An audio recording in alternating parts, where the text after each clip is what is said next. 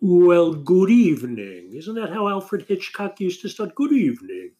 This is Ken Sternfeld for the Concierge Hub.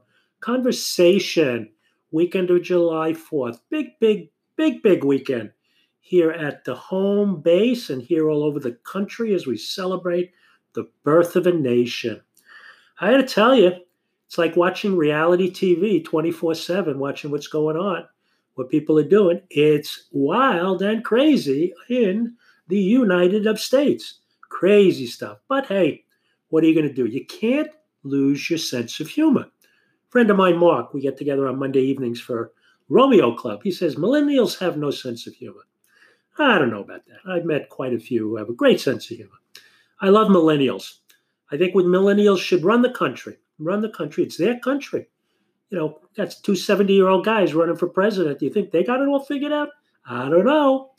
Listen, I'm 65. I'm worried that they're too old for me. Anyway, I digress. I spent a good part of the weekend here just enjoying, reflecting on the good things that we have in life. And we do. Okay, even though it's a pandemic, we do. Had a wonderful conversation with my sister in Israel today. We do a bagels with conversation. And every Sunday, 11 o'clock here, it's 7 hours different. So it's right before dinner time there. And we just talk about things. And today we spoke about education because we come through a kind of a pathway of genetics for education. My father was a music teacher, but he actually was also a pharmacist. And my mother was a teacher at Martin Van Buren High School and then a guidance counselor at Washington Irving in New York, 14th Street.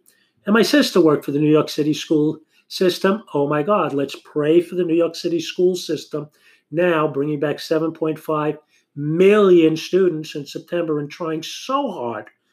I saw, what's her name, Randy Weingarten, who very famous woman. She's the president of the American Federation of Teachers, the second largest union of teachers in America, lives right here on Long Island. And she was on CNN, has been on CNN a lot, talking about the challenges of the education system. So when I see that and I talked to my sister and we talked about education, then I had a barbecue with my daughter, who also is a teacher by trade, even though she's a mother now, full time at home, teaching her two beautiful children. Says to me, Dad, you keep saying you want to spend more time with the kids. Well, when this pandemic's over, you can have them for 2 or 3 months. It's killing me here. Full-time job. But she's not in education because when she graduated and got her license, there weren't any jobs here on Long Island. So she's not working as an educator. But I think an educator, if it's in your blood, you never lose it. My older daughter, Amy, went to University of Boston University. Great city, great town. I love being up there vicariously. I lived it through her because my parents couldn't afford to send me to out-of-town college. So I paid it forward. And I love Boston. Great city. Terrible drivers, the worst. They're on the right-hand lane, and all of a sudden they take a sharp left right across that trolley train, and next thing you know, you're up against a rock. Terrible. I don't drive. Try not to drive. Cannot drive in that area. But it's a beautiful area. They get a little more snow than we do. But she's up there now in Brookline with her family and my two older grandchildren, Max and Blake, and love it, love it, love it. So she went there and she became a teacher and graduated and was a young child educator. First graders. How cute is that? I went to see her. I said, Mrs. Sternfeld, Mrs. Sternfeld. And I was sitting in the back and she was talking to the kids. And those little chairs, listen, when I used to go for the kids, to go to open school week, I could never sit in those little chairs. So here I was watching my daughter, Amy, do her class with those first graders. So cute. So cute. And I'm sitting at the table and, me always trying to make people happy and laugh. And I'm looking at the kids and they're looking at me. They see this big guy. They don't know what the hell he is. And I says, well, I was Amy's dad. And we go, oh, Amy, oh, Amy. I made a mistake. I can't call her Amy. She's Mrs. Sternfeld. It says she was Miss Sternfeld at that point. Excuse me. Before she got married to Austin Darris, Austin from Boston. He wasn't from Boston. He was from Long Island, actually. So they're up in Boston. And I was just thinking about it. We spoke to them and I saw the other kids. It was a great weekend. It still is a great weekend.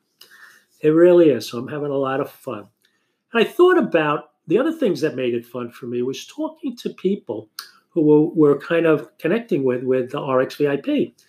We are doing something that I really never knew existed until this COVID thing kind of came upon us. We are now handling non-traditional PharmD candidates. What the hell is that? I had no idea. I know the Pharmacy Podcast Network has a non-traditional pharmacy show. I like it. I listen to it. I think Lynn and Matt and all, it's a fun show. But I get calls from universities as we open up our doors and did a few months ago to anyone. PharmD candidates 2020 who couldn't get graduated. PharmD candidates 2021 who couldn't have a rotation site. We opened our doors to the world. It's been wonderful. So I get a call from Howard University, and they said, we have 6 students for you. Can you take them? I said, sure. We have a buy 6, get 1 free, actually. It's a special we're doing. And she says, well, one of them is a non-traditional PharmD. No, she didn't even say that. They sent the email. It was NTPD. One of them, Gina Santorini. I said, what's an NDTTB? What is that? So I said, oh, that's a non-traditional PharmD. She's part of our program here at Howard University. So what does that mean? Well, that means that she has a Bachelor of Science, so registered pharmacist, practicing her profession, and took the dive back to get a PharmD added to her credentials. I said, wow, that's pretty amazing. I had a similar opportunity because I was out of pharmacy for 27 years, and I was a Bachelor of Science at St. John's in 1978. But then I left the profession shortly after I got my license in 79 to work for my father-in-law in consumer electronics. I wasn't flipping burgers. I wasn't filling prescriptions. I wasn't doing anything in pharmacy for 27 years. But then I came back. Like he's back. And I was challenged. It was about 2006. And at that point, I think that graduating class was the first graduating class that was required to have a PharmD. Up to that point, and I remember early on, it was an option for you. I think California was one of the first states that did it, as I recall. But it kind of became the thing to do, because from that time in 2006, now every student completing our pharmacy school had to obtain the Doctor of Pharmacy degree. So I was right on the cusp. So in my admission conversations and my discussions with the State Board of Pharmacy, because I had to get my license, renewed, they said, well, you can go back and there are these courses and you can get a PharmD, or you can take 46 credits in 1 year, 23 live and 23 remote, like continuing education, in 1 year, not in 3, in 1, and your license will be reactivated. I said, will I be a PharmD? They says, oh, no. You're just going to get the BS that you had before you came here. I said, listen, I've been out of pharmacy for a long time. There's a lot of BS. I'll take the BS and I'll run. So I did. And I got that license renewed and reactivated in February of 2007. And I sent out 3 applications, one to Walgreens, one to CVS, and one to Rite Aid. And CVS called me first, so I took the job. In those days, there was a shortage of pharmacists. Didn't matter, BS, PharmD, XYZ, they needed pharmacists, not like it is today. So I decided that I look back on it with a 27-year lunch break. I'm about as non-traditional as you can possibly imagine.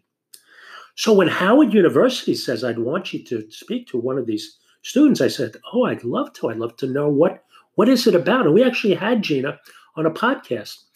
And she had her license and then decided to start a family, 5 beautiful children over 15 years. It sounds like she was busy, but that's 15 years away from study, out of the profession. But then she decided to go back. Boy, that shows character. That shows commitment. That shows someone who really, really is dedicated to patient care. And we had a rotation with her. It was great. I learned more from her than she learned from me. Because that commitment, that desire to really set that bar is very, very inspirational.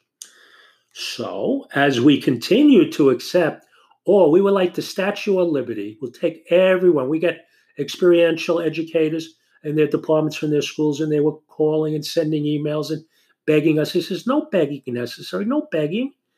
You didn't expect this pandemic. Nobody did. We will take them. We were that human Xanax. We calmed them down. Western University calls. We'll take them. Yeah, so we had wonderful students who came from Western University. And then we had Shenandoah. Shenandoah. I don't even know where Shenandoah is, but we said, we'll take you. Wonderful, wonderful. Traditional and non-traditional. So now we're getting the smorgasbord. We're getting them both. So in our educational pathway, Dr. Crystal Cruz, who is she is the architect of flipping this entire educational pathway that we have at RxVIP to a full remote. And she did it in 48 hours. I don't know how she did it. But we have started taking all of those, I think on Monday of this week, no, Tuesday, we start Tuesday. I think we're over 79 students in our rotation. By Labor Day, we'll be about 200 based on the numbers that we see that the schools are thanking us and granting us the pleasure and the opportunity to mentor their most prideful people, their students. So Western University, the University of Colorado. Wow, that one has set the bar. We've gotten some amazing individuals, people who we feel from the day I got to know them that they would all be extraordinary assets to our organization. So we never, ever, ever talk about that while we are on rotation because we're here as their educators. But for sure, each one of them, if they want, can accept an offer to join our company. So we're the only, I believe, a rotation site that actually kind of gives an offer to those individuals, appies who are on rotation the day after it ends. Because we love training them. We love giving them the learning curve, but we want them to earn as well. And then we recently got a call from Massachusetts College of Pharmacy. Oh, wow. I was talking to, I forget what her name is. And I was saying, you have no idea how this call is making me happy. Now I can spend more time up with in Boston with my grandchildren. I don't care. I'll just come whenever I can come. Who knew there was, not going to be able to fly or go or whatever. But so now we're mentoring dozens of non-traditional pharmacists. It's unbelievable. And I'm learning from them. Today, I spoke to Dahlia in Florida. She's in Tampa. Brilliant clinician. She's talking about the things that she did on her prior rotations. Unbelievable about what they're doing. So I said, "Oh, do you know Brian from Colorado?" "No, I don't know Brian." Well, they don't get the chance to be together in the classroom, and that's a whole other topic we can have, because who knows where the next classroom is going to be, and if you're ever going to be able to get people in the classroom. So, I also spoke to someone in British Columbia yesterday, Dustin. 3 hours difference. He's in British Columbia, and he goes to the University of Colorado. We're talking about all the challenges of education and all the challenges about how a non-traditional pharmacist was going through distant learning. Maybe they listened to recorded lectures, and maybe they did their projects on their own time. And maybe for 25 years, that non-traditional doctor of pharmacy programs have been around. Maybe it's time that we realize that in the new COVID world, everybody's a non-traditional pharmacist. How can you not be? Do you think you're going to be back in didactic learning in a university that can't take you in their door for the amount of people that go in there? Do you think that these programs of education, which were designed, the non-traditional programs were designed for distant learning, designed for delivering off-campus education, both didactic and experiential? Do you think those practices and those rotations are going to go away? I think they're going to grow. Because let's look at why non-traditional PharmD programs were developed. They were, I guess, developed to give bachelors of science who were practicing clinicians, pharmacists, positions that would allow them to advance their competency and overall quality in the healthcare industry as a pharmacist. That's a wonderful, wonderful way to look at it. Would it mean that the other reason, which I've heard from every non traditional pharmacist who I spoke to, that the only reason they felt they could get a job, even with the experience, even with the knowledge that they've learned by being a practicing pharmacist, they each one of them identified the fact that to really get a job and to be competitive within this pharmacy market, they felt they needed those letters after their name. And maybe they did. And maybe it's a good thing that we refresh their clinical knowledge. Maybe it's a good thing that we look at the educational requirements for a non-traditional a pharmacist to go back and to look at those courses, which clearly need to include the didactic, new things that they didn't know about, and that knowledge to augment their previous schooling. There's no question that updates need to be done. And the didactic portion for a non-traditional pharmacist can be online. There's no reason why it can't. And it can be done at the student's own pace. There's no reason why it can't. Now, there were other non-traditional programs available in addition to the ones I mentioned. I think there was one at University of Florida, but they don't have it anymore. And I wonder why. It's none of my business, but there was a study that actually came out, and I don't know if it was from the University of Florida, where it compared the performance level of the academic and of the didactic learning of any experiential learning of a non-traditional pharmacist who's learning, remotely, and someone who's on campus. From an academic standpoint, what's interesting is there was very little difference, very little change. Overall, the differences, were basically not significant at all. If there were courses that showed any differences, the difference usually reflected a more positive performance by the off-campus pharmacist. So when the scores were up as opposed to the same, it was that non-traditional pharmacist who was climbing the ladder, diving a little deeper, as we like to say at RX VIP. Interesting. Now, the experiential part of a non-traditional PharmD, I think, puts him or her at a disadvantage. As I recall, or as I think I know now, there are somewhere in the neighborhood of 6 to 8 or 9 electives that a PharmD candidate, not electives, but rotations that they have to take during their 6th year. Non-traditional programs only give them 3 in that year. One of them happens, I think, earlier on in their 2nd year, and then in their 3rd year, then there are 2 more. But if you look at what they are asked to do, they're asked to do a ambulatory care, makes sense. A acute care, inpatient hospital setting, makes sense. And then, that third one is something that I don't even know how they defined it. It's something having to do with more drug therapies and reporting on drugs. And it didn't seem to me, from what I spoke to, and again, I don't follow the syllabuses of these courses to that degree.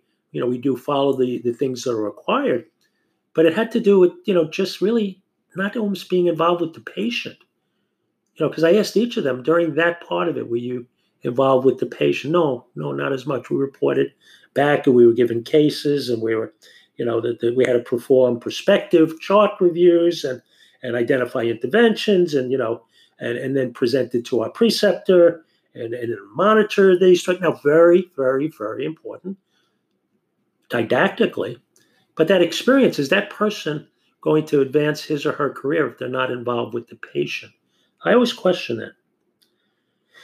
There's cost involved with these programs. Education isn't free unless you're going to, enroll in the Care One Concierge Academy in September, because there is no cost for the educational pathway that we'll deliver to non-traditional pharmacists.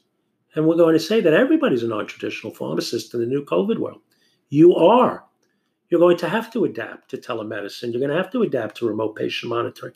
You're going to have to adapt. And you're going to have to know everything there is to know about COVID testing and contact tracing to be a pharmacist, in our opinion, for what it's worth. So everything will be COVID-centric, the new world of pharmacy, of self-care and healthcare, because we need to be providers of the solutions. We can't just talk about that we're the most accessible, professional in the industry. Well, we may not be. We may not be. Doctors right now are doing telehealth in the tens of thousands of interactions and encounters. Are we? Well, we are at RxVIP, not tens of thousands, but we've flipped it totally, because that's where we need to be. So as a non-traditional pharmacist, which I am, I recognize the need to embrace more non-traditional pharmacists. So we will have 1, 2, or 3 of the people who have chosen us, or have been given the opportunity to mentor them during their 4 to 6 week rotations. And we're going to have them be voices about bringing more non-traditional pharmacists together. Not just from the 5 or 6 universities that we mentioned. We believe everyone's a non-traditional pharmacist now in the new COVID world. We believe you must be non-traditional because there is no tradition, there is no history, there's no template of what it was. We're not going back, we're going forward. So in closing comments, my best advice for any pharmacist at any stage of his or her career is to consider a non-traditional pathway, because that's what we are. And to be very proactive to advance your career anytime, whether you're entering the career or whether you're a 20-year veteran in the career. You must look for opportunities in the COVID environment, because those opportunities exist to advance your career. Have conversations with others. Network, talk to them, let your voice be heard. What are your concerns? Because you need to know that education gives you a positive impact on your life. And education has been blown up by COVID-19. So our commitment has always been to the profession and the patients we serve, and will never waver. But our commitment expands due to COVID. And thank you, Crystal Cruz, Dr. Cruz, and Jason Cavallino, and Peter Bechtel, and all of the team at RxVIP. I just talked the talk. They walk the walk. And what we're doing is we're creating a new paradigm shift, not just for the way a pharmacist can practice at the height of their diploma, but how education can be delivered in the new millennium. We're in a new millennium right now. It's a new day. It's a new day on the block. Welcome to the Twilight Zone. It is what it is. It's a reality TV show. We're just seeing it every day on the television. Would you do a non-traditional program if it gave you all the experience and a job and a career that you could earn money to pay back your student loans? Or would you not? All of the traditional pathways must remain. All of the didactic learning and the pathways that IPPEs and APPEs and residents and fellows have to take must remain. They are anchors to the educational pathways for pharmacists. But would you do anything different now because it's a pandemic? Or would you stay the same? Would you personally decide to do more with your career because the opportunity presented itself to actually advance your career with all of the services that you possibly can deliver in a broad stroke that will introduce you to here at RxVIP Concierge? I've had the pleasure of mentoring, precepting hundreds of students. It's my life. I love it. I love it. They keep me going every day. They challenge me to be a better pharmacist. They challenge me to be an educator at the highest level that I can. Adding these non-traditional pharmacists recently has raised the bar even more for me. So when I reflect on my oath as a pharmacist, and I don't do it very often because the business of pharmacy sometimes doesn't let you to pull that little oath card out. But the profession, which my father was doc, and my father was the community pharmacist who stood by that oath. And I do in his honor that I will apply my knowledge and experience and skills to the best of my ability to assure optimal drug therapies outcomes for the patients I serve. I will keep abreast of developments and maintain professional competency in the profession of pharmacy. In today's COVID world, that oath remains. But in today's COVID world, it is a world of a non-traditional pharmacist. So look for shows and podcasts and additional comments about how a non-traditional pharmacist can practice at the height of his or her profession and be paid for the professional services they deliver. Have a wonderful day and stay safe.